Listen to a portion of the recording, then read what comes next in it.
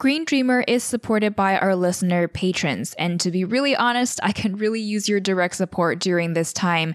Please, of course, do take care of yourself and your loved ones first, but if you are able to become a patron starting at just $2 per month, you can head to greendreamer.com/support to learn more. And thank you so much to our existing patrons. It really helps a lot.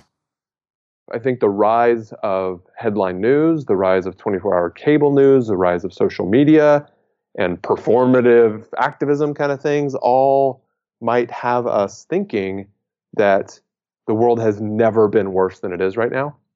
And I just don't believe that's true.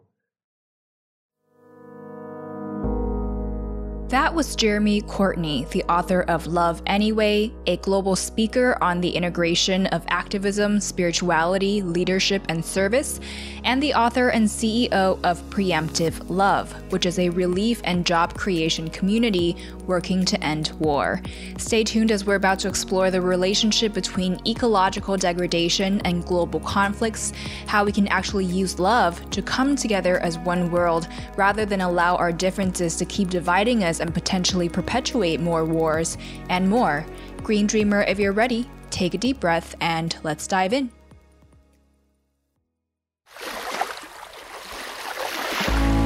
Hey, it's Kamea Shane, and this is Green Dreamer, a podcast exploring our paths to ecological balance, intersectional sustainability, and true abundance and wellness for all. If you haven't already, make sure to hit subscribe, and together, let's learn what it takes to thrive in every sense of the word.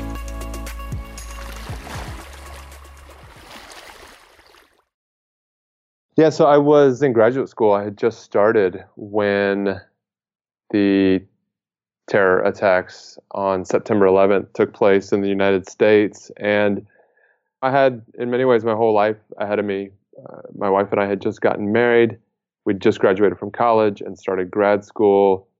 And everything was still ahead of us. And the entire world that I knew turned its face toward war.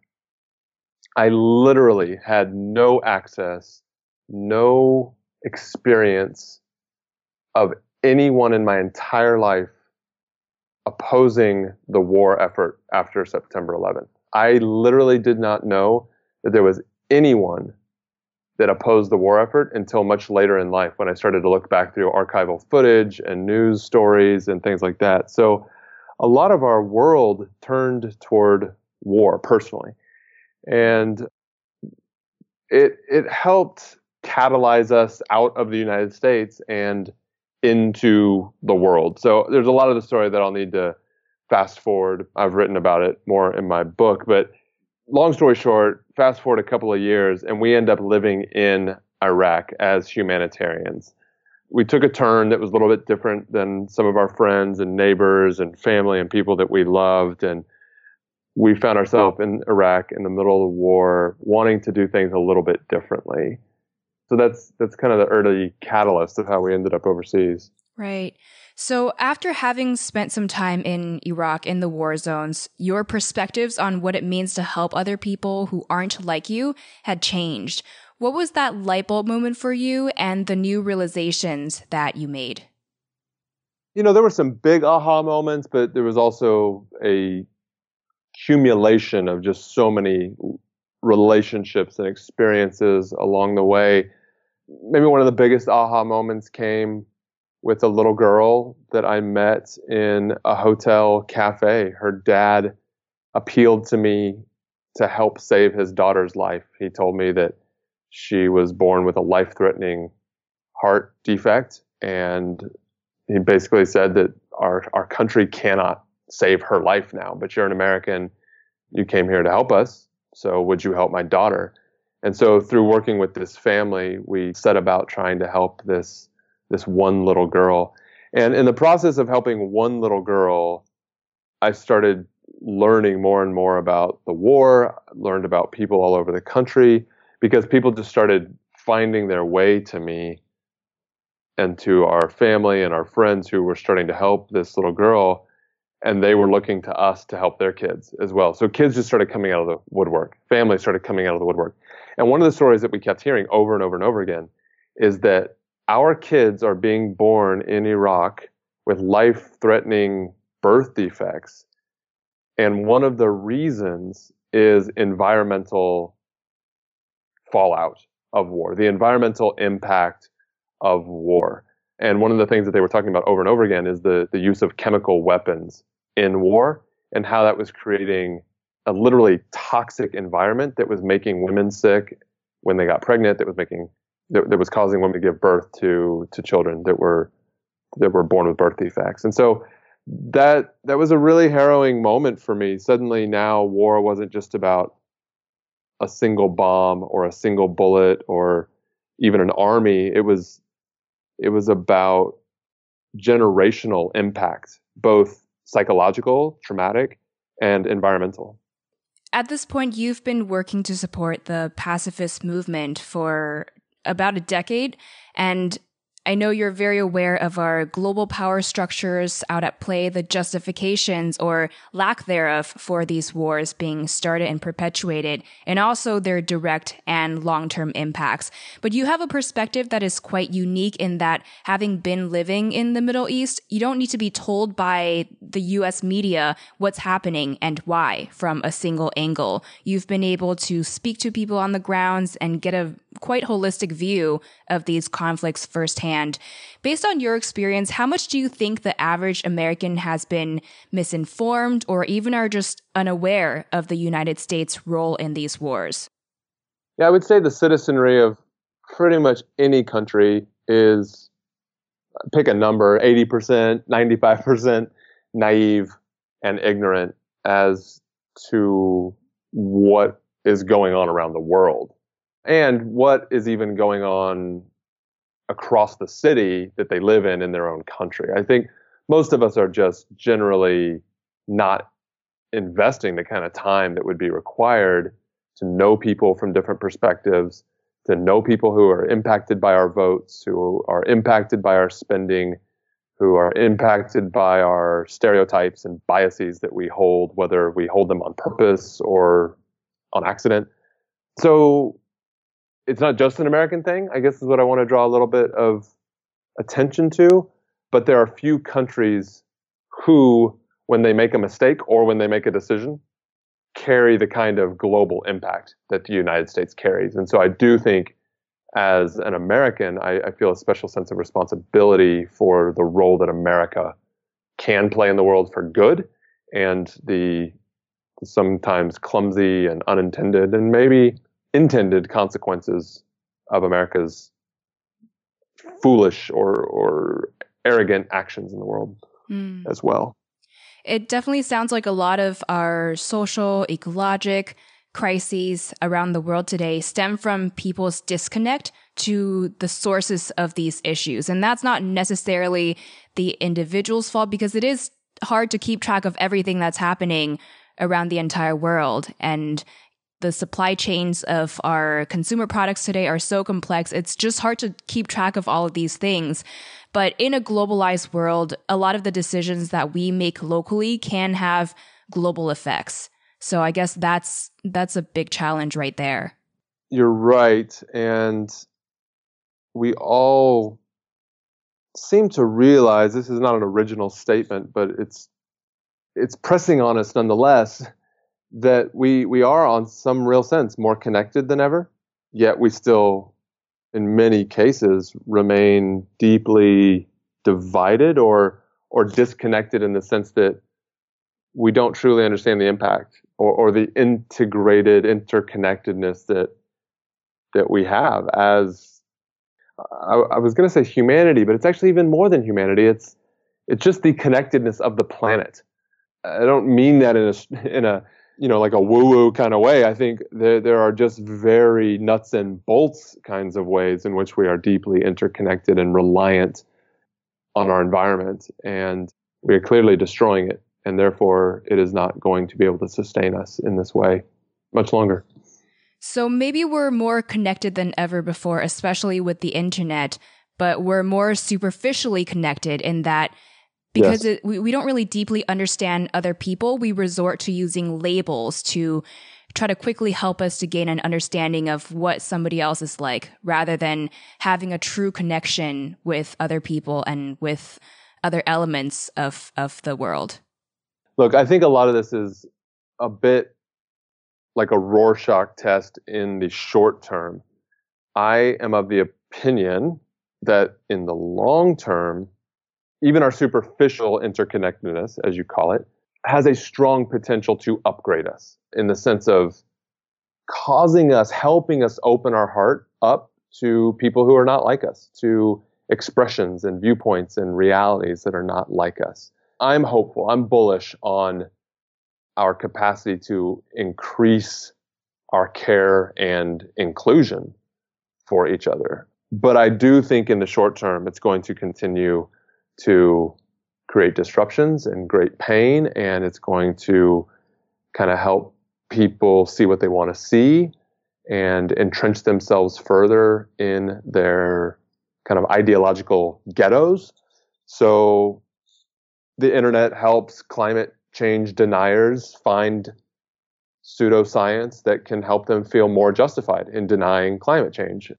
The internet helps people who are deeply, passionately traditionalist about old views of gender and sexuality maintain that with a kind of rigor that would have not been possible in the same way before we were interconnected. But I think if we play it out over the long haul, we are getting exposed to ideas, we are getting exposed to people, we are getting exposed to experiences across the world that's going to cause us to have more empathy for each other. And if you can use this word, more empathy for the environment as well. And I know you've had very personal experiences being sort of right-wing fundamentalist and then left-wing fundamentalist, and then kind of being able to oversee all of that and get a whole different perspective when you came out of both sides. So can you talk a little bit about the greatest learning lessons you had from that? Yeah, I think it's a really natural thing that we do in life. I like to draw it, if our listeners and friends here can picture like a triangle, a line that runs from point A to point B across the bottom of your screen or the bottom of your piece of paper. That's the move, and sometimes the only move that a lot of us make in life. We have this point A position that we hold, this community that we were born into, a religious group or political viewpoint culture that we were born into. And we wake up, we grow up, we mature, we leave home in some way, and we move from that point A to point B. And for some of us, that's the only massive rebirth or life change or waking up that we do. And so we take on the zeal of point B with the same kind of passion that we used to hold point A. So we can often become just as mean-spirited, exclusionary, rejectionist at our point B location as we used to be in our point A posture toward the world. And I've done that. I've done that move a couple times now. But if you think back to that triangle, there's another move. So if you go point A to point B across the bottom, then there's that move back to the middle, but it goes up toward the higher part of the triangle, the middle point. And that's the move that I think we should all be striving for, praying for, meditating toward, researching and reading for, that place where we kind of transcend it all, we rise above it all. And from that higher elevation, we can see the rightness of point A, where we came from. We can see the rightness of point B, where we went to and then came from. And then we can synthesize it all. That's kind of this Hegelian dialectic thing where you have a thesis, you have an antithesis, and then you move to a place of synthesis. And so, yeah, I've done those moves. And then your new point that you call synthesis, it becomes the starting point for your next journey. And then you kind of do the cycle all over again. And I think that's how we rise above, and it's how we move things down the road of history in a positive way, hopefully. Something that stood out to me is a statement on your website that war actually starts long before we think it does, in our hearts, in our language, and in the ways that we draw lines. We're at a time when there seems to be escalating tensions between countries and also between groups of people in the same countries and so on. Of course, every situation is unique, but what are some of the common underlying causes you found of this general trends of increasing divides? And then, of course, how does climate change or our ecological degradation play into this? So on the long haul, if we were to pull back our timeline over the course of centuries, I think we have a lot to be happy about as it relates to violence, a general and arguable decrease in violence over the course of centuries. There is research and reason to believe that we are far, far less violent toward one another in so many areas than we used to be. The emphasis on human rights, the gains that we have seen even in this last 50, 60 years for all kinds of minority groups are all pointing us in the right direction. Now, do we still have a ways to go? For sure. Is there still great reason for minority voices and minority experiences to say we are not equal yet? Absolutely there are. But if you pull back and look at the macro data, we're headed in the right direction. The trend lines are all going down in the best ways for us. So that's something that I don't think we talk about enough. I think the rise of headline news, the rise of 24-hour cable news, the rise of social media and performative activism kind of things all might have us thinking that the world has never been worse than it is right now. And I just don't believe that's true. I think a lot about care and inclusion. That's kind of how I seek to orient myself to the world, and I'm trying to figure out better and better ways that we can measure that in the world. But if we were to monitor care and inclusion, I would dare argue we have never, as humanity, been more caring and more inclusive of more kinds of people from more walks of life, across more geographies, across more socioeconomic classes, and more religious, spiritual viewpoints, and more political viewpoints than we are today. So in that way, I'm very hopeful, and I want to continue to orient my life and the work of Preemptive Love toward heightening that capacity for caring and inclusion even more, because we're not where we need to be yet. And I think that care and inclusion has to include the environment, and it has to include how we think about our relationship to the environment that sustains us. And I'll be honest, I don't remember exactly your original question, but that's my first pass at a response for you. Yeah. My other question is, how do, I guess, climate change and our continued environmental degradation, how have they perhaps contributed to escalating conflicts around the world? So here's the sad irony, I guess, is that we have never had arguably this many people in the world who are more cognizant of and caring for the planet. Unfortunately, the damage has probably been done by this point and is approaching irreversible, according to many.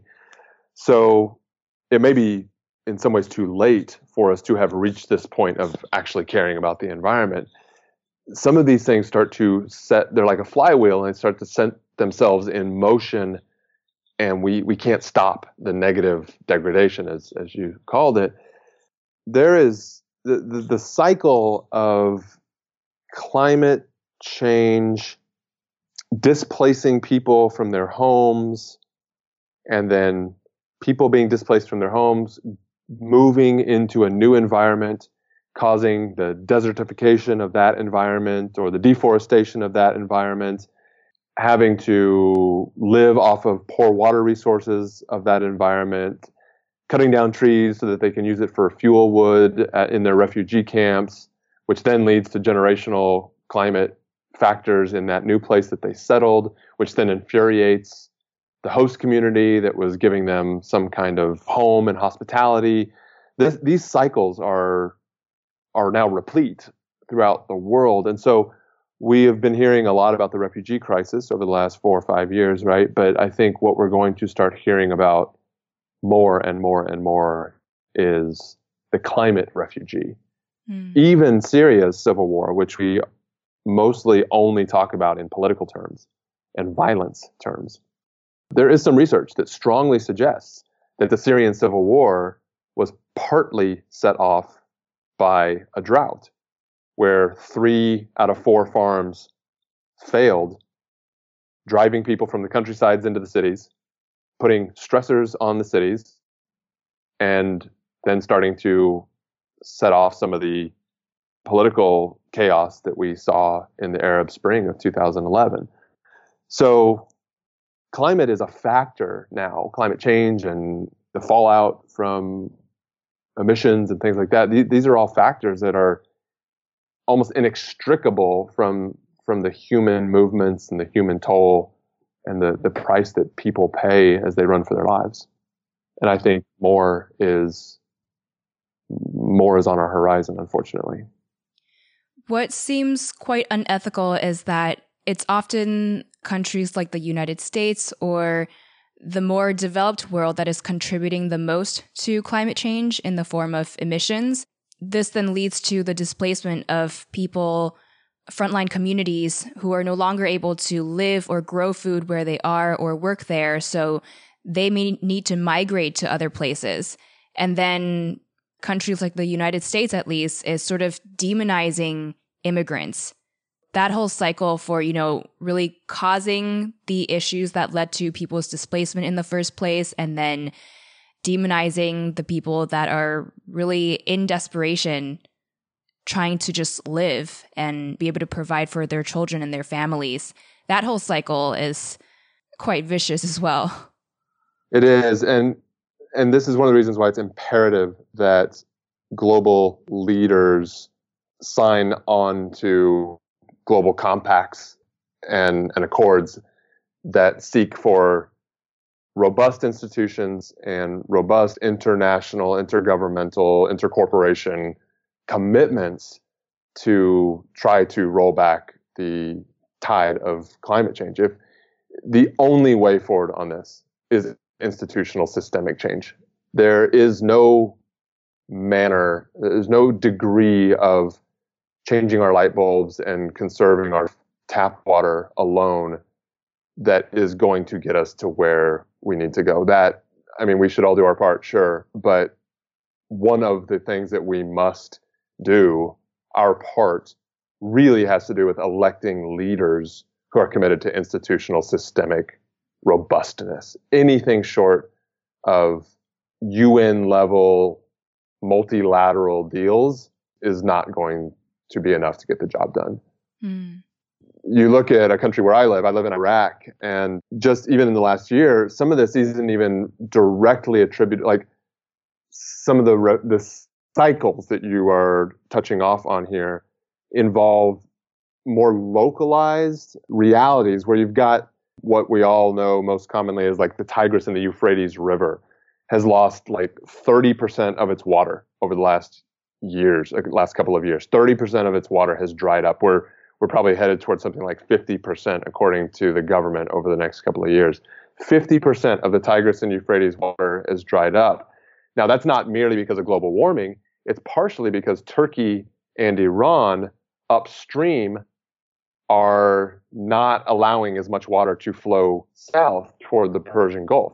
So when you follow that water flow, damming, international water rights, all that stuff, when you follow it downstream, then by the time you get to southern Iraq, you start to see 30% of the cattle dying in the south. You start to see significantly less wheat and barley being farmed. You see then farmers going out of work, and now you get tribes arguing over water rights, and then that leads to conflict. And then you go all the way further south from that into Kuwait, and you get Kuwait ending up having to ship water into Iraq just to stave off conflict, because Kuwait can still remember 1990 when Iraq invaded.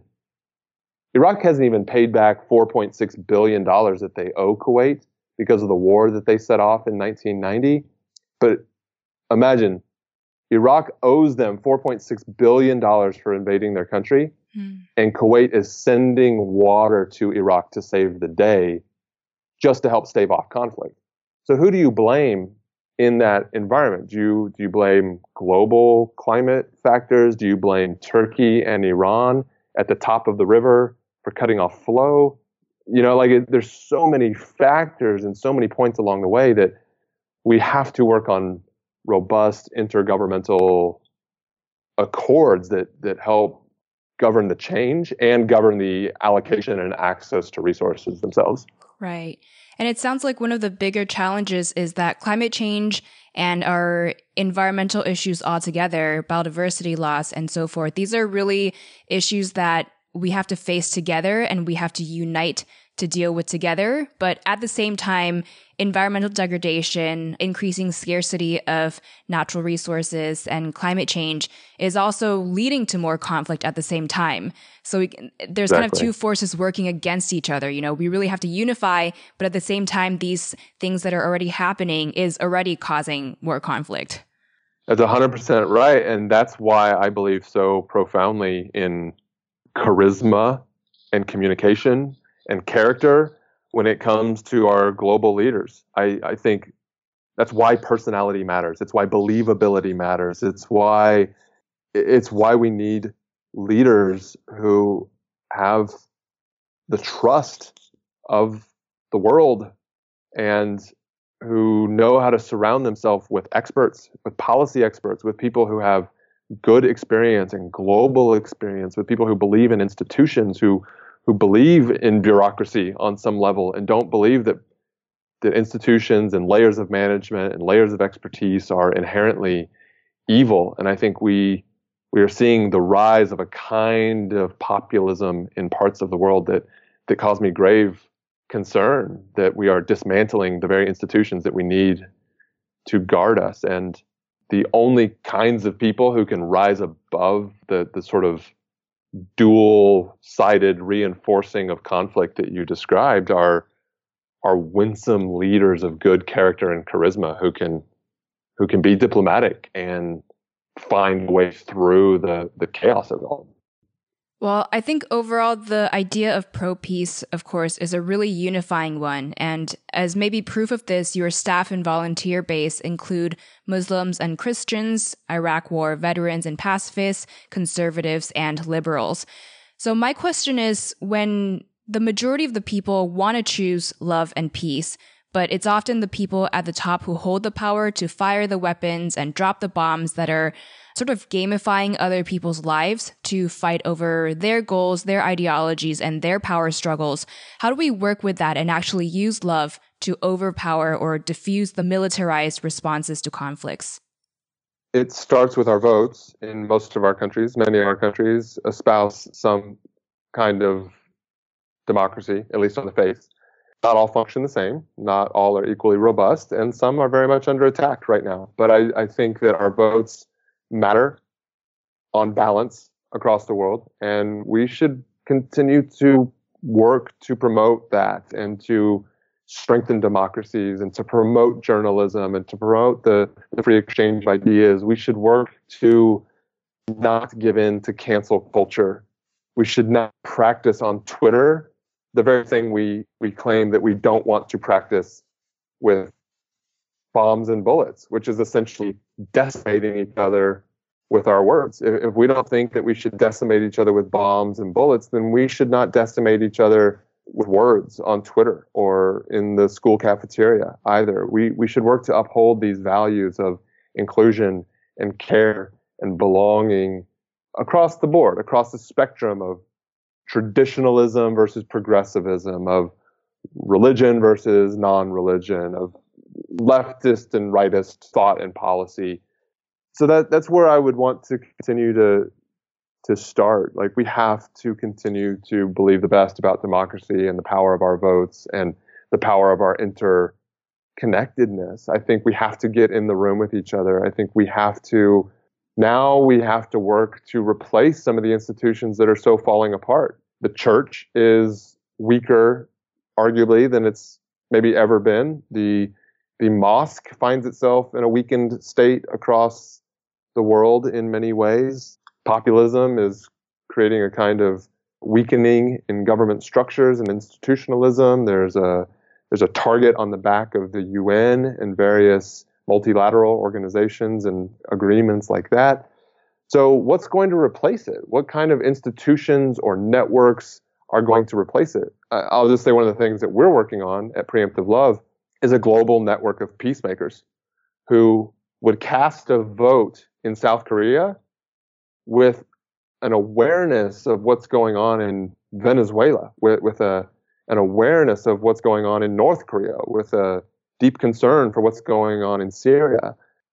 We are, like I said before, we're connected. We've got Facebook to bring us all together, 3 billion of us on Facebook, but are we hearing from each other the way we need to? Are we really understanding each other so that our connectedness will change the way we vote? So we're building the largest, most diverse community of peacemakers on the planet so that we can really hear from people who are different than us, so that we can empathize with the refugee on the run. We can empathize with someone who holds a completely different view of sexuality than I might, or a completely different political ethic than I might. So if that's of interest to anyone listening, you can find more about that at loveanyway.com/gather. These gatherings are small monthly gatherings that we're rolling out all over the world, where people get together in their living rooms across some kind of line of difference, political, religious, whatever, and say, we are committing to come together, even though we're different, and love each other anyway. We all are strong people, working hard every day and night, trying to make the world peaceful, and we won't give up without a fight. We're gonna help those who are in need. Yes, we believe they can succeed, overcoming obstacles every day. You'll be okay, you'll guide the way. Don't matter big or small, we're gonna do it all. That's who we are, yeah, we'll make it far, yeah. Passionate for some change, things will not be the same. Built on trust, yeah, this is us, yeah. Don't matter big or small, we're gonna do it all. That's who we are. What's an uplifting social media account or publication you follow, or a book that's been really profound for you? Look, I'll tell you what a lot of people tell me, no bias here, that the Preemptive Love Instagram account is full of hopeful, uplifting stories. It is a favorite for so many people. So I would strongly recommend check out the work that our team is doing across the world at Preemptive Love. What do you tell yourself to stay positive and inspired? You know, I think about the various people that I have been throughout my life. Rather than dissociate myself from the person that I used to be, so to speak, that I don't agree with that guy anymore. I don't hold the views that guy held 20 years ago. I'm not maybe as arrogant as that guy was 20 years ago. Rather than dissociate myself from that guy and reject that guy and shame that guy and be embarrassed by that guy, I thank that guy. I bless that guy, because I think he carried me on his shoulders, or in his womb, so to speak, to where I am today, and gave birth to the guy that I am today. And so I'm gentle with the guy that I am today as well, because I imagine that this guy I am today is about to give birth to someone new as well. And I think as I've learned to be kind with myself, past, present, and future, it helps me be more kind to whoever I might encounter in my life today. I remember whoever they are now is not necessarily who they're going to be tomorrow. And so there's hope for all of us. What's one thing you're working on right now for your health? I would say that thing I just said is what I'm working on for my health as well. It's a constant mental health discipline to try and love myself better and love the people around me better. Also, I am eating significantly less meat over the last 3 months or so.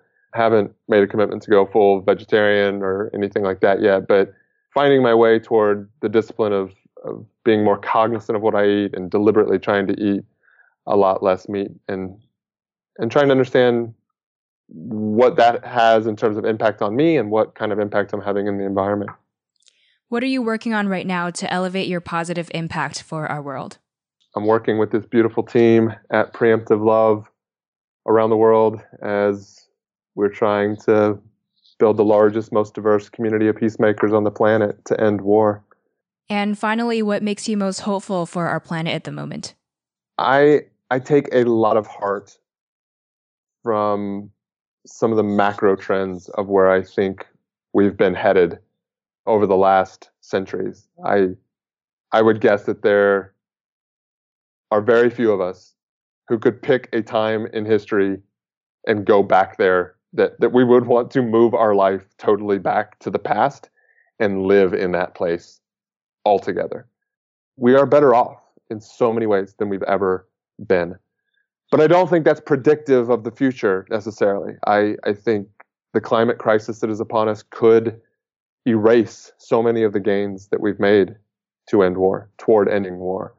I think the technology stack that is on our horizon in terms of automation and the massive displacement that will have on the human workforce could send us into a spiral of violence unlike anything we've ever seen. So I have real cautions, but I believe we have heightened our capacity to hear one another, to understand one another, to care and include one another.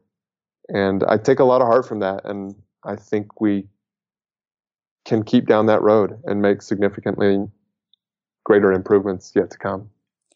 Well, Green Dreamer, if you want to learn more and stay updated on Jeremy's work at Preemptive Love, you can head to www.preemptivelove.org, and you can also follow them on Instagram, Twitter, and Facebook at Preemptive Love. You can also find Jeremy on Instagram at @thejcourt and on Twitter at @jcourt. Thank you so much for joining us today and for all you do for a more peaceful and more harmonious world. What final words of wisdom do you have for us as Green Dreamers? Some of this stuff is hard, but it's worth it. And it only happens as we take one small step at a time. So don't get discouraged when you're not seeing all the change that you want to see in the world. Just keep pressing into the pain and keep going one step at a time.